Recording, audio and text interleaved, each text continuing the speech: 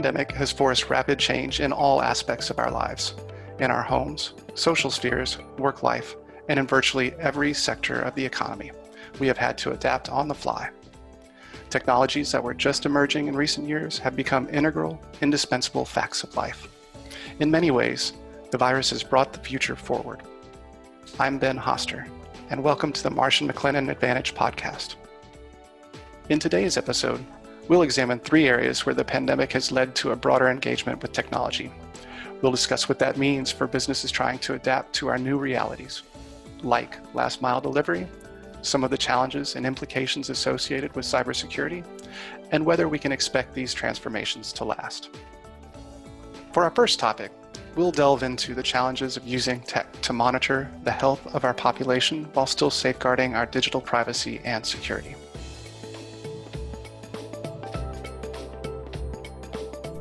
The number of health-focused apps has exploded in recent years, from platforms that support telemedicine to contact tracing for COVID-19. It's fair to assume the use of these apps are going to continue to expand. And in just a few short months, we've seen this technology emerge as an effective tool for monitoring and managing the pandemic. But like any tech-based solution, there are inherent data security risks that should be considered as these tools continue to expand in use. I'm Tamara McCleary, tech futurist and CEO of Thulium, a global digital social media marketing agency and innovator in digital communications. I'm joined by Bob Parisi, Managing Director at Marsh, and Tom Reagan, leader of Marsh's cybersecurity practice, to discuss the cybersecurity implications of the growing contact tracing app market. Bob, Tom, I'm so glad you both could be with me here today. I'm excited to be part of the discussion. Thanks very much for having us. This is such a great topic. For those that may be unfamiliar, could you guys give us a sense of what some of these health and contact tracing apps are and how they're used? Tom? Sure. Well, look, I think in the past couple of years, we've seen, along with the explosion of the use of smartphones and personal devices, is this real revolution in health and contact tracing apps. The amount of information that can be gathered from these personal devices is really extraordinary. And they're increasingly finding ways to use that for public health benefits, right? I know that Apple has done a lot in terms of launching some of the largest public health studies around things like heart disease and other indicators of general public health using the iPhone, the Apple Watch, things like that. And now in the era of the pandemic, we're seeing a move towards these contact tracing apps. And if you think about it, it's a really important public health purpose, right? The idea is to support contact tracing so that if you end up becoming exposed to COVID-19, we can help identify everyone you've come in contact with them and notify them so they can take appropriate steps. Or conversely, if you've come in contact with someone who's been exposed, you can be alerted so that you can protect yourself. And so this is really amazing because this would not have been possible 10 years ago. Bob, wider adoption of these apps, what are the cyber and privacy risks that the public sector needs to be aware of? No one really understands exactly what details or what data will be collected, what it'll be used for, and more importantly, who will have access to it. This means that there's a danger that people are going to distrust some of these apps. So if we look at the risk in a more positive way, there are ways that companies and the technology can be configured to overcome those fears. The first is decentralization. The real fear is that all of this information is going to go into one big data lake and people are going to be able to mine it for whatever they want. Most of these data apps are now set up on a framework that will be decentralized, so there will not be one major holder of the data.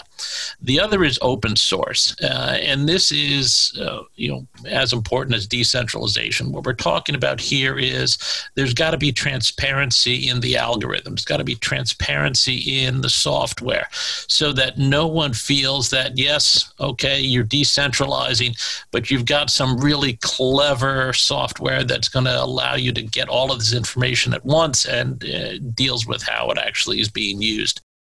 Well, what you're talking about is really the trust landscape here. And I'd have to say that most people are a little skeptical about, really what's happening behind the scenes. So that makes me think of what are the legal and regulatory issues that, companies need to be aware of as we see wider use of these apps. So there are a lot of regulatory issues and legislation that has come down around privacy, and I think you're not necessarily going to see any new legislation with regards to wearable devices or contact tracing, but you are going to see things like GDPR, CCPA, and BIPA be used very aggressively in this arena. I think you're going to see it be very geographically delineated. So if the contact tracing is coming out of Silicon Valley, you're going to see that the California Consumer Privacy Act, CCPA, is going to be the default standard. If we're dealing with apps that are developed in the EU, obviously the GDPR will apply. Now that becomes problematic because of a recent decision that came down from the EU, which struck down the Privacy Shield. Now, Privacy Shield was the means with which data was shared between the EU and the US.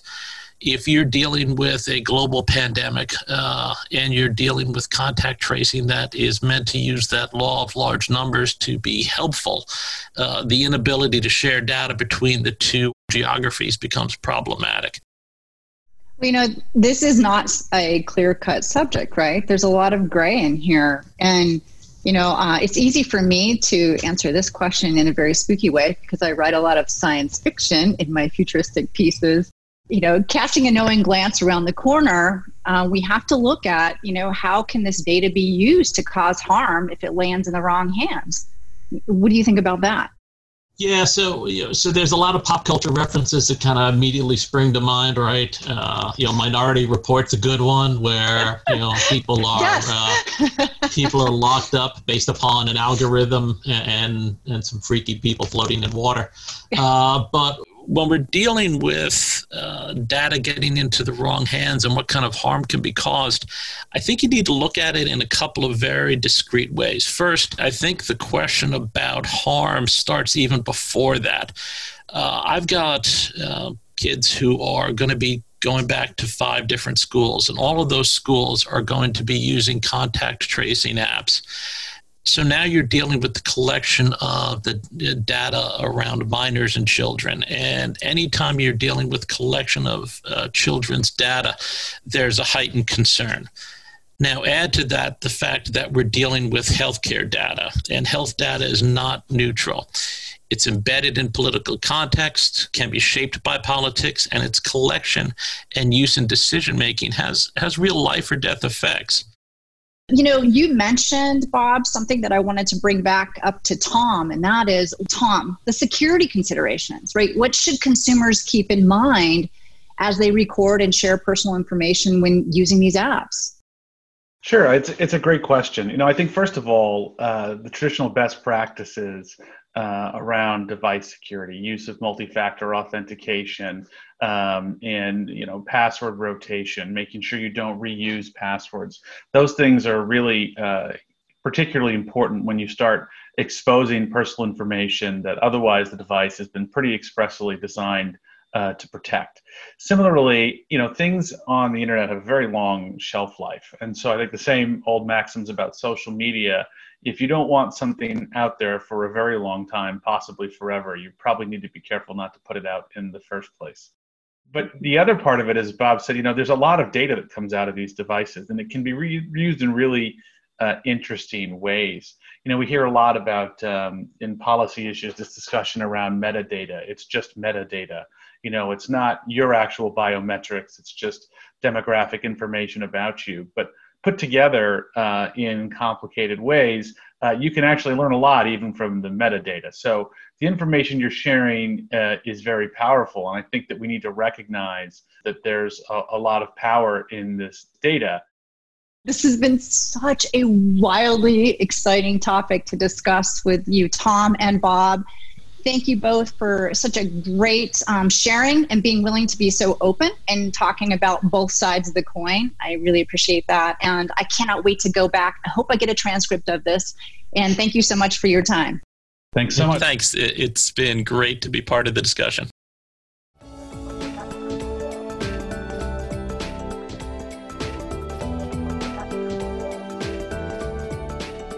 Digital tools have the potential to help employers get staff back to work safely. But these digital tools also come with significant risks, technology-related risks and trust risks. So it's important for employers to think about the limitations and the risks and the trade-offs and put in place the right governance that will make it possible to implement these sorts of apps successfully. My name is Kavita Hariharan. I'm a director at Marsh & McLennan Advantage, and I lead the Healthy Societies team. My name is Ben Hoster. I'm with Marsh & McLennan's Advantage Insights Group. Kavita, I was reading recently in a Mercer survey, more than half the US companies surveyed were planning to implement contact tracing programs in workplaces. About 3% were looking at digital contact tracing as well. Can digital tools to monitor employee health really facilitate safe return to work? What risks do these tools bring, and how can businesses mitigate those risks?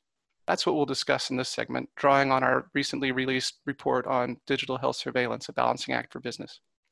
Let's start with the opportunity. Kavita, what is the potential for digital tools to help companies and staff get back to the workplace safely? Thanks, Ben. Let's take a step back and think about what's contact tracing and what does a contact tracing app do? Contact tracing is basically a way of finding people who might have been exposed to an infectious disease and who might pass it on. And contact tracing apps can do three things.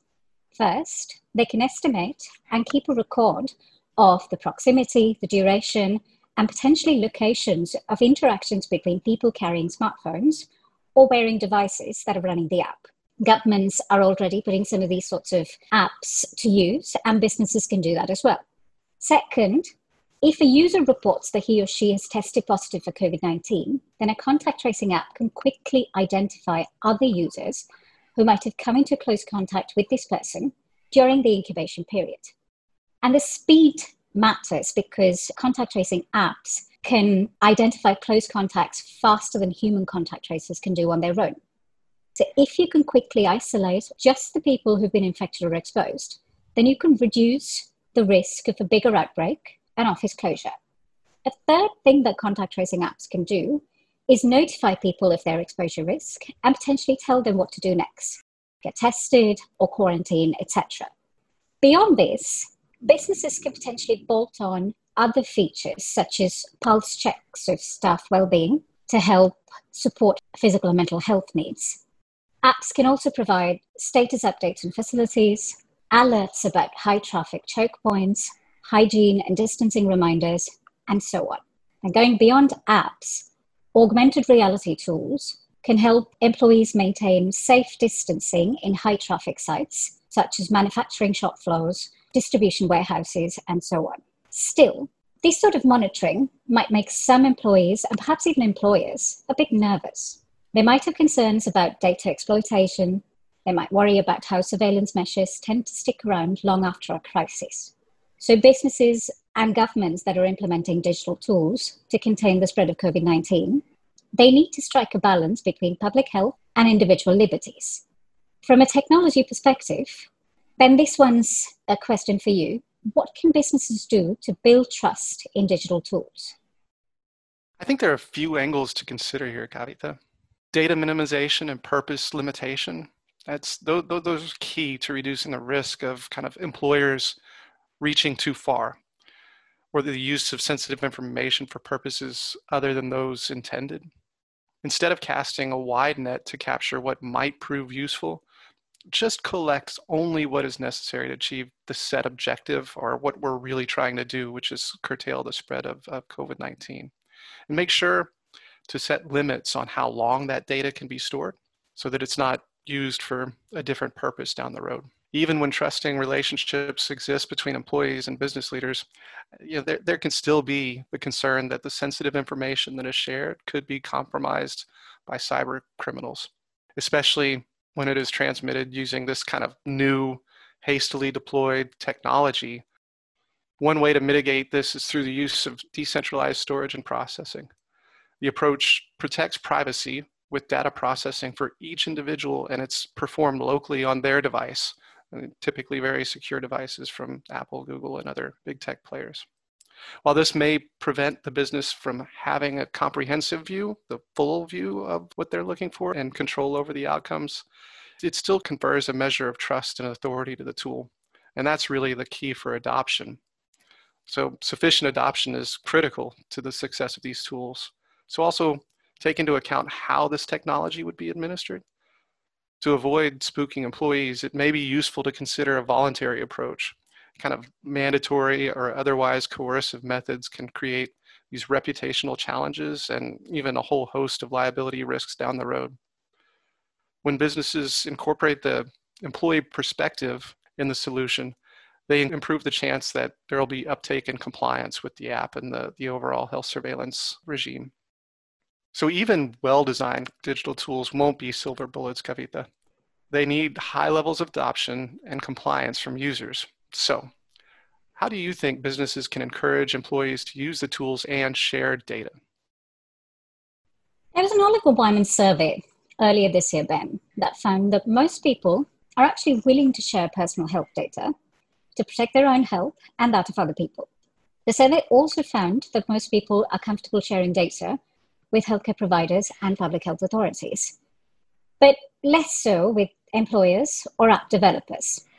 Now, since the time of that survey, trust in Apple and Google might have actually gone up after they collaborated on a privacy protecting solution for digital contact tracing by governments.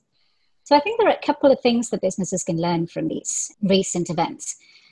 One is that if businesses go ahead with digital tools, make sure that the tools balance people's health and privacy needs.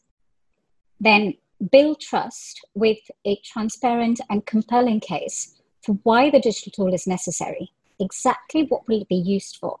What protections are in place against anything going wrong? And try to foster a sense of reciprocity by pointing out how the tools will help both staff and the business. For example, how the tools can help protect the health of staff and their families and friends, how the tools can help keep workplaces open, sustain jobs and incomes, and so on. I think if employers get this right, they'll gain enduring trust and loyalty from employees. If they get it wrong, the risks are virus outbreaks, office closures, workplace liabilities, brain drain, a host of risks, really. To mitigate those risks, employers are going to need very good governance, effective governance across the digital tools lifecycle. So, Ben, what would you say good governance looks like? It's funny, Kavita. I think we can build all of these incredible tools and have all of these wonderful processes for kind of instituting this and create the faith with and trust of our employees. But unless we have the governance and oversight to kind of tie this all together, it can all fail. So first, I would say to safeguard against errors and abuse, businesses need to kind of establish discipline, precautions, and controls. Like, for example, a business could impose limits on data collection and processing with sunset clauses to dismantle the system down the road. Restrictions on the sharing of individuals' data without their consent, complemented by transparency mechanisms for feedback, whistleblowing, and penalties, would also go a long way to kind of engender trust from the workforce. Ongoing oversight can also be critical. It is best to constitute an oversight committee, make sure it's empowered to monitor and manage risks, listen to concerns, and take corrective action when needing. To ensure kind of a diversity of perspectives, this group should be comprised of business leadership, human resources, legal counsel, and almost equally as importantly, or if not more, employee representation. Lastly, I think consistently honest and transparent communication is fundamental to building trust in and use of these technologies. It is essential to build the case for why the digital tool is necessary, what it will be used for, how it will help business and employees, and what protections are in place to guard against the potential pitfalls. Employees that must have access to the oversight team who should then acknowledge and act on that feedback. So those are the elements kind of governance. And I think if you put all those in place and have the discipline and routine to sit over the top of it, you take big steps to really make this a successful getting back to the workplace effort and a technology-enabled one. Thanks for the time, Kavita. That was a great discussion, very helpful. Thanks, Ben. Always good to work with you.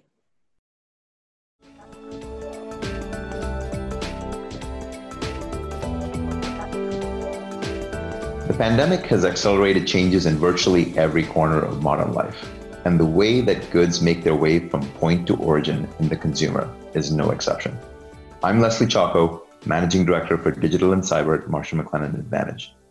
In today's segment, we're going to cover the shift in business strategy and operations from last mile delivery, innovative practices, and emerging implications for business and society. I'm joined by Rob Bauer, Head of Marsh's Sharing Economy and Mobility Group, and Hunter Williams, a partner in Oliver Wyman's retail practice, to discuss the current state of last mile delivery. Rob and Hunter, it's a pleasure to meet with you today. Good to be with you. Pleasure, Leslie. All right, well, let's get started. Rob, my first question is for you. What are some of the most important recent changes in last mile delivery, given the situation with COVID? And what role has technology played in forming the current landscape?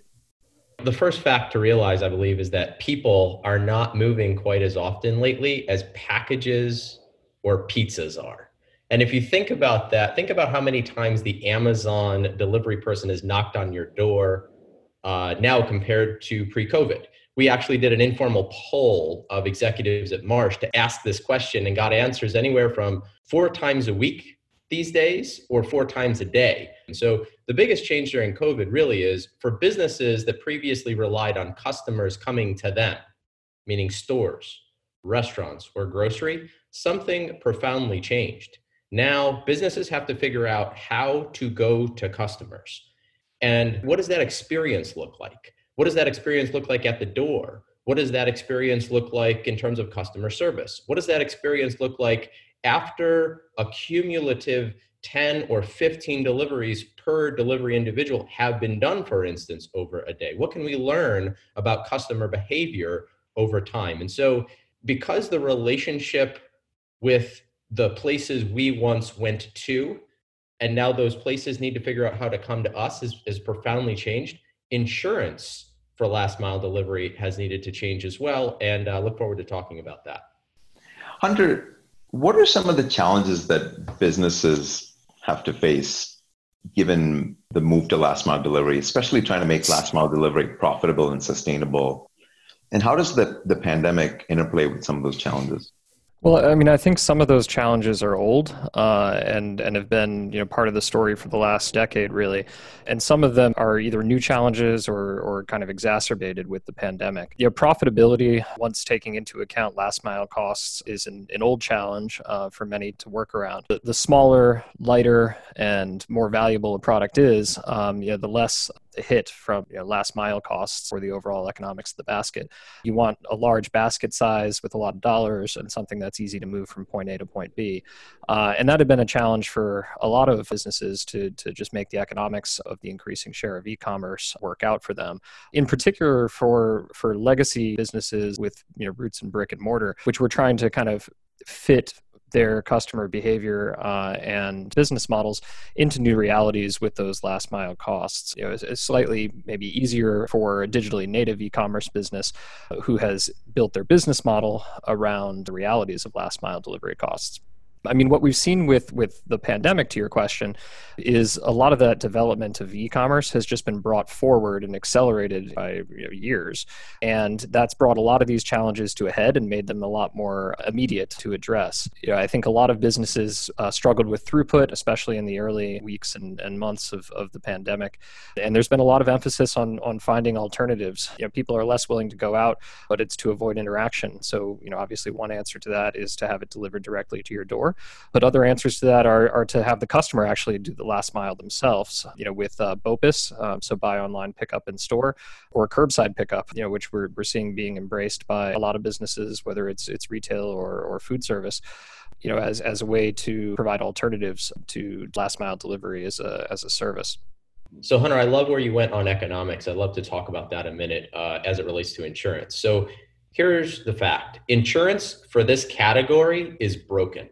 And it's broken in several ways. I'm going to focus on 2 here today.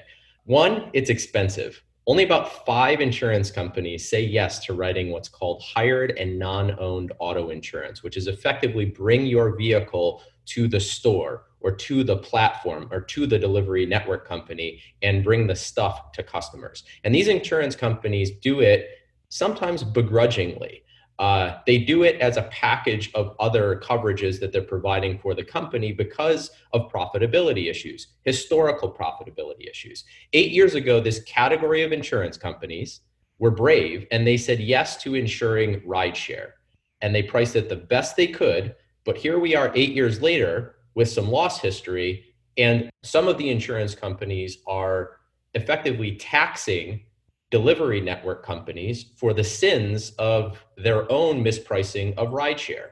And so there is this balancing of costs on a balance sheet level at an insurance company that customers are feeling the impact of. The second thing that's broken in last mile delivery insurance is what we call an old school rating base. And previously, insurance for owned automobiles, meaning that delivery van with the logo painted on the side, was priced on the basis of the number of automobiles. Why? Because that's what we could count. Then the innovation became projected or prior revenue. Revenue doesn't work because should it cost more to insure the delivery of 10 pizzas as opposed to one? Or should it cost more to deliver a case of wine as opposed to a sandwich, when really you're doing the same thing? You're bringing a vehicle that the company doesn't own to the store, putting it in someone else's car and driving it to you. And so prior or projected revenue doesn't work. Then the innovation became the number of deliveries or the number of trips. And that doesn't work because if Hunter and I live on the same street and we order a pizza from our favorite store 8 blocks away, what likely happens is the pizza delivery professional will put both pizzas in the back of their car, deliver Hunter's first and deliver mine second, as opposed to going back and forth to the store in the middle. And if you're charged on the basis of number of deliveries, you're charged double, as opposed to what we're proposing, which is usage-based or mileage-based price, which is really the unit-based cost for exposure. How could we offer usage-based mileage price insurance for last mile delivery? Well, technology had to be invented in order to count the number of miles, and luckily that exists today. What does it mean from a talent standpoint, especially if you're a traditional business and you're trying to stay relevant, you're trying to innovate, especially to keep up with a lot of these digital natives? How do you think about the balance of talent from a last mile delivery perspective? In this labor market, the labor themselves can fire the company 3 times a day and rehire them that afternoon. Think about it that way. Or be working for 2 at the same time.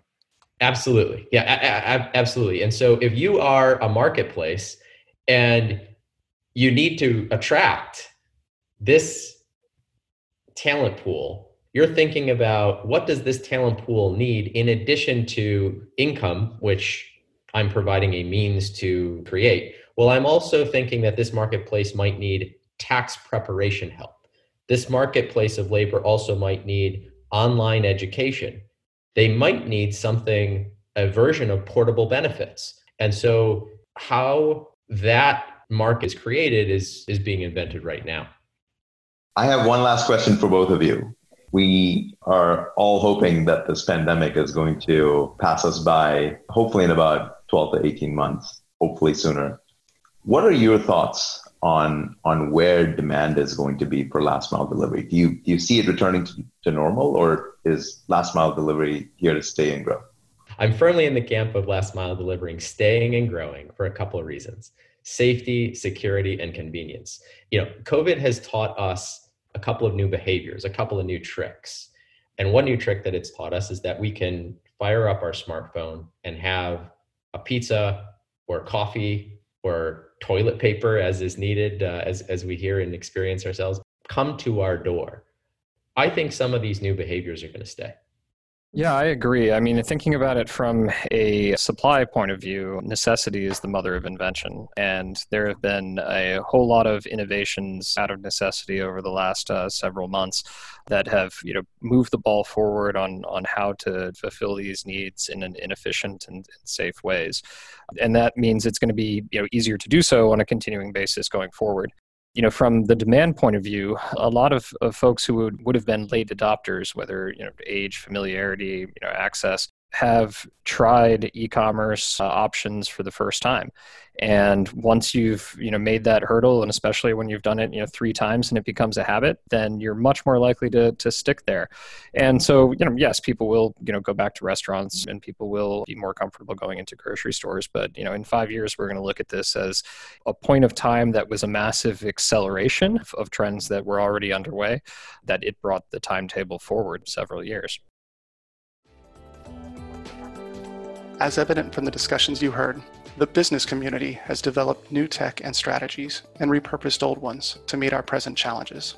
And as with any innovation, it will take time to identify and address pain points like health privacy and delivery profitability that may arise. If we continue to innovate and solve those new problems, we are likely to find that some of our ad hoc solutions stick around and improve our lives. Once we are through this difficult period, we may see that some changes for the better have come out of the struggle. I'm Ben Hoster, and thank you for listening to the Marsh & McLennan Advantage podcast.